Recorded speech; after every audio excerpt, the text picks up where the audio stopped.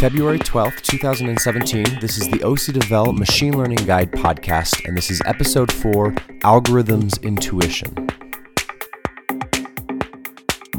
In this fourth episode, we're finally going to get into the details of machine learning. So let's recall how machine learning fits into the overall artificial intelligence puzzle.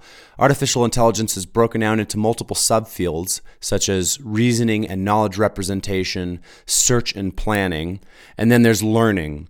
And learning has its roots dug into all of the other subfields. In each subfield, you might perform an action, and then you might make a mistake, and that learning from your mistake part is learning. So machine learning is broken down into 3 steps: infer or predict, error or loss, train or learn. And when I say or, it means that these are synonymous words. So infer or predict, error or loss, train or learn. So let's do an example where we're playing chess. In chess, I might make a move. I might move the pawn. And then let's pretend that immediately I can know how bad that decision was. Obviously, that's not the case, but let's just pretend. Immediately I know how bad was that move. So the move itself was a prediction. I made a prediction to make a move, and then I made the move. And then determining how bad that was is called the error or loss function, which is step 2 of the machine learning process. Error or loss function. The error or loss function tells me how badly I did. And then I train myself. I learn from my mistakes. So if my error function said that was a really bad move, then I'm going to update my model, what's called a model, I'll get back to that in a bit, by substantially reducing some numbers. These numbers are called weights. But if I made a good move, then the error function might tell me to reinforce my weights. Good job. So infer or predict, error or loss function, and train or learn. So like I said, when I use the word or, it means that one or the other of these words might be used when you're reading a textbook or watching some video series. I'm just going to start using one or the other word myself going forward, so I might only use the word error function instead of loss function. So here's how the process of machine learning usually works. Let's use an example that we're trying to predict the price of a house on the real estate market of Portland, Oregon. And this is kind of funny. In machine learning, you're going to see a lot of commonly used examples over and over. I call these the hello worlds of machine learning, where they reference a data set, like a professor or a textbook or a video series will reference some very common data sets, such as the iris flower data set or the Portland, Oregon real estate market data set. So let's use the real estate example. What we're going to try to do is be able to predict the cost of a house in Portland, Oregon, given a number of circumstances. So for example, where is the house located? How close is it to downtown? What are the number of bedrooms, number of bathrooms, square footage, etc.?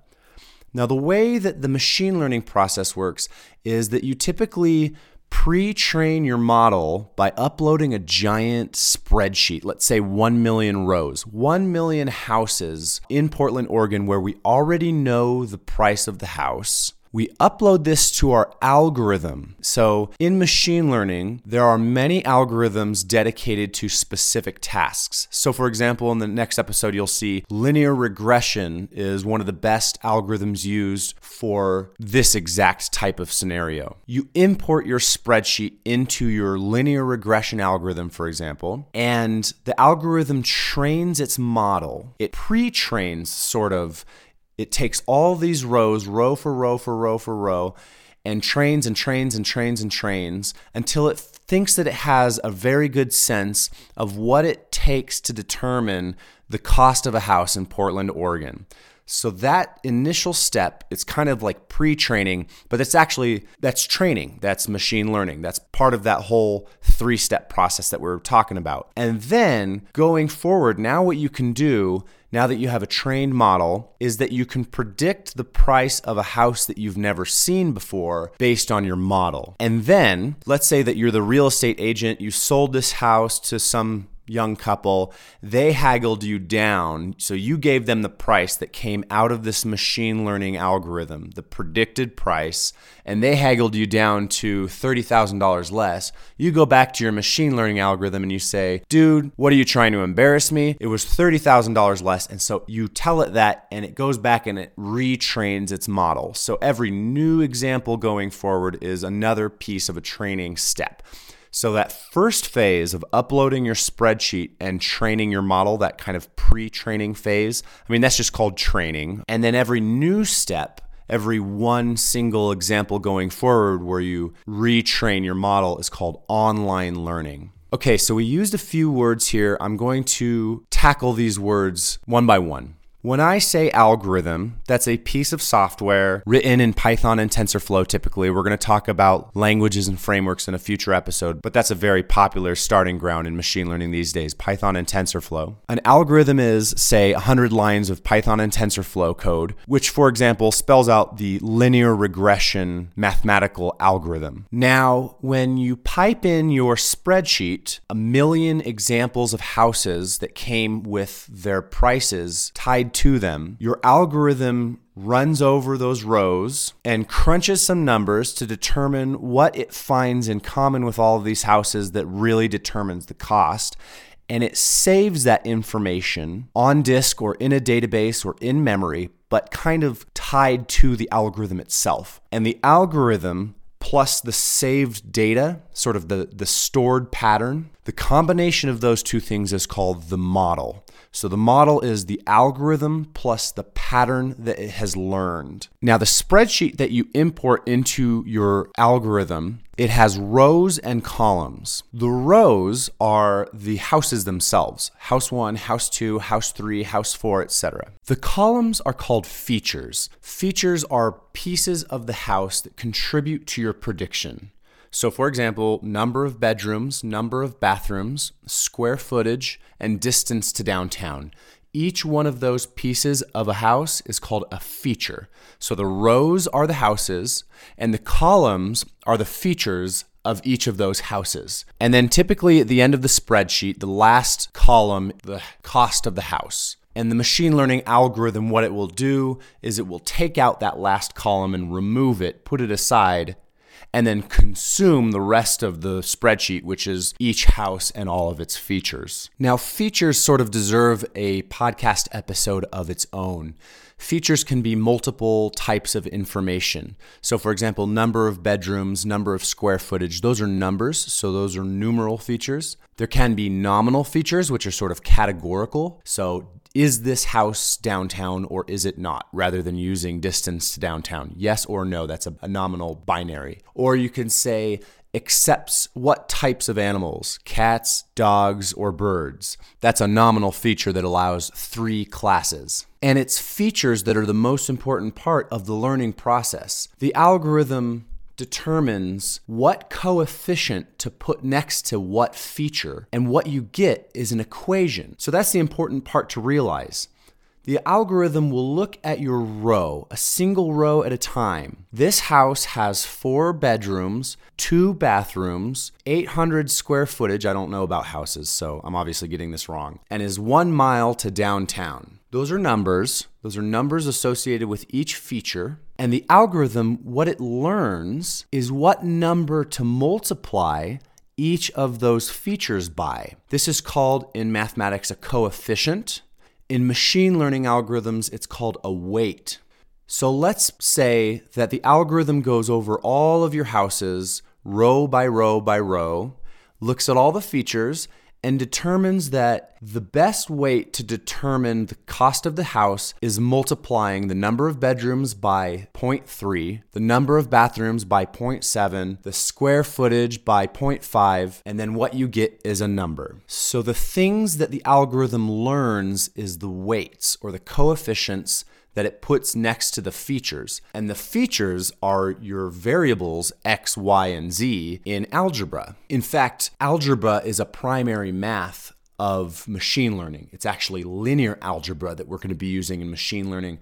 What linear algebra does is it allows you to take a bunch of equations and stack them on top of each other, and then solve for all of them together. And that's exactly what you're doing when you pipe your spreadsheet into your algorithm. Each row is basically an algebraic equation where the machine learning algorithm is learning the coefficients next to each feature. The whole combination of rows by columns, your entire spreadsheet, is called a matrix in mathematics. So your machine learning algorithm is working with a matrix of features in order to compute a matrix of coefficients, averages them all together, boils them down to a single formula that can then be used to make a prediction for the cost of a house in Portland, Oregon. So that's very jam-packed, and we're going to be piecing this apart over coming episodes. So don't worry if you didn't understand it this time through, but let's take it from the top. Machine learning is 3 steps: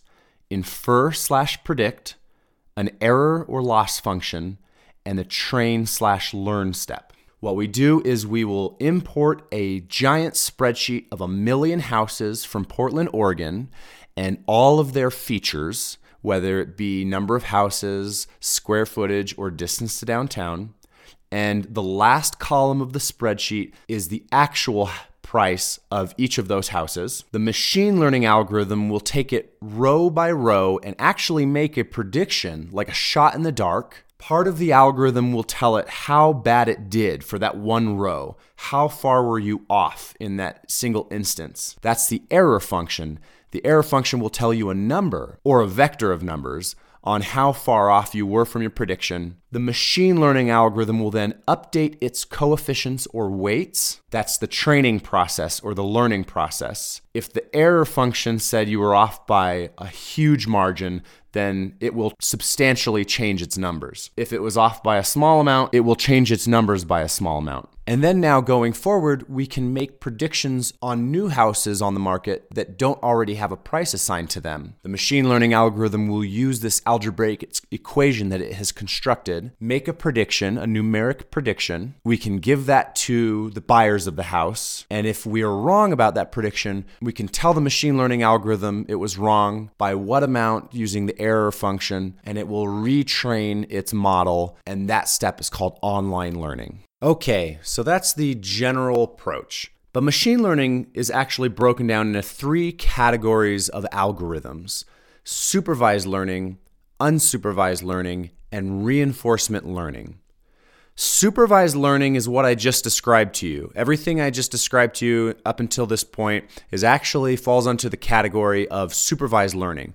What supervised learning does is you train it with a bunch of information, that spreadsheet that you upload. You train it on data, and you can train it on data going forward. But the point is that you're training it. You are training it.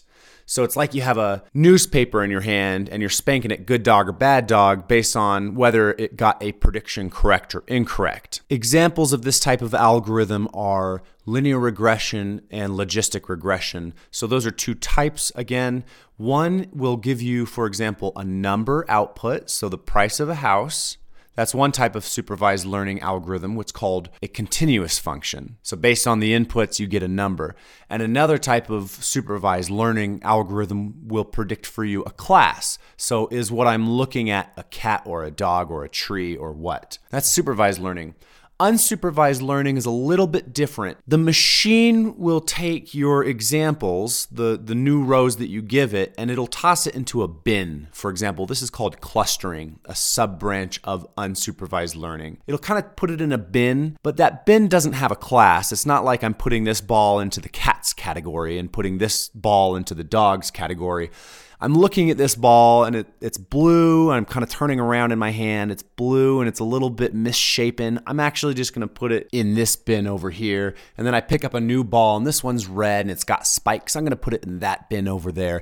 But when the human asks me kind of what I'm calling these bins or why I made my decisions, I can't really explain it. It's just that these balls over here have something in common, a lot more in common with each other than compared to these balls over in this bin.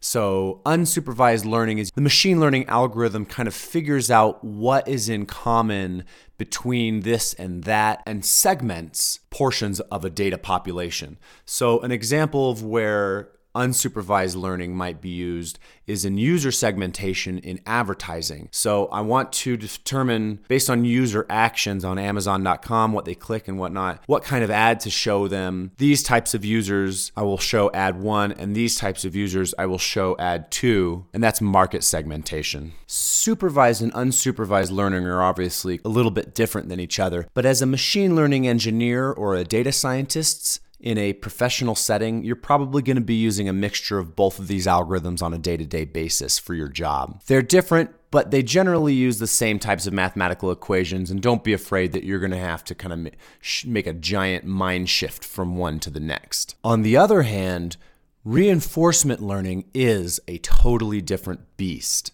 Reinforcement learning, to me, is where most of the fun and the action is happening in machine learning right now.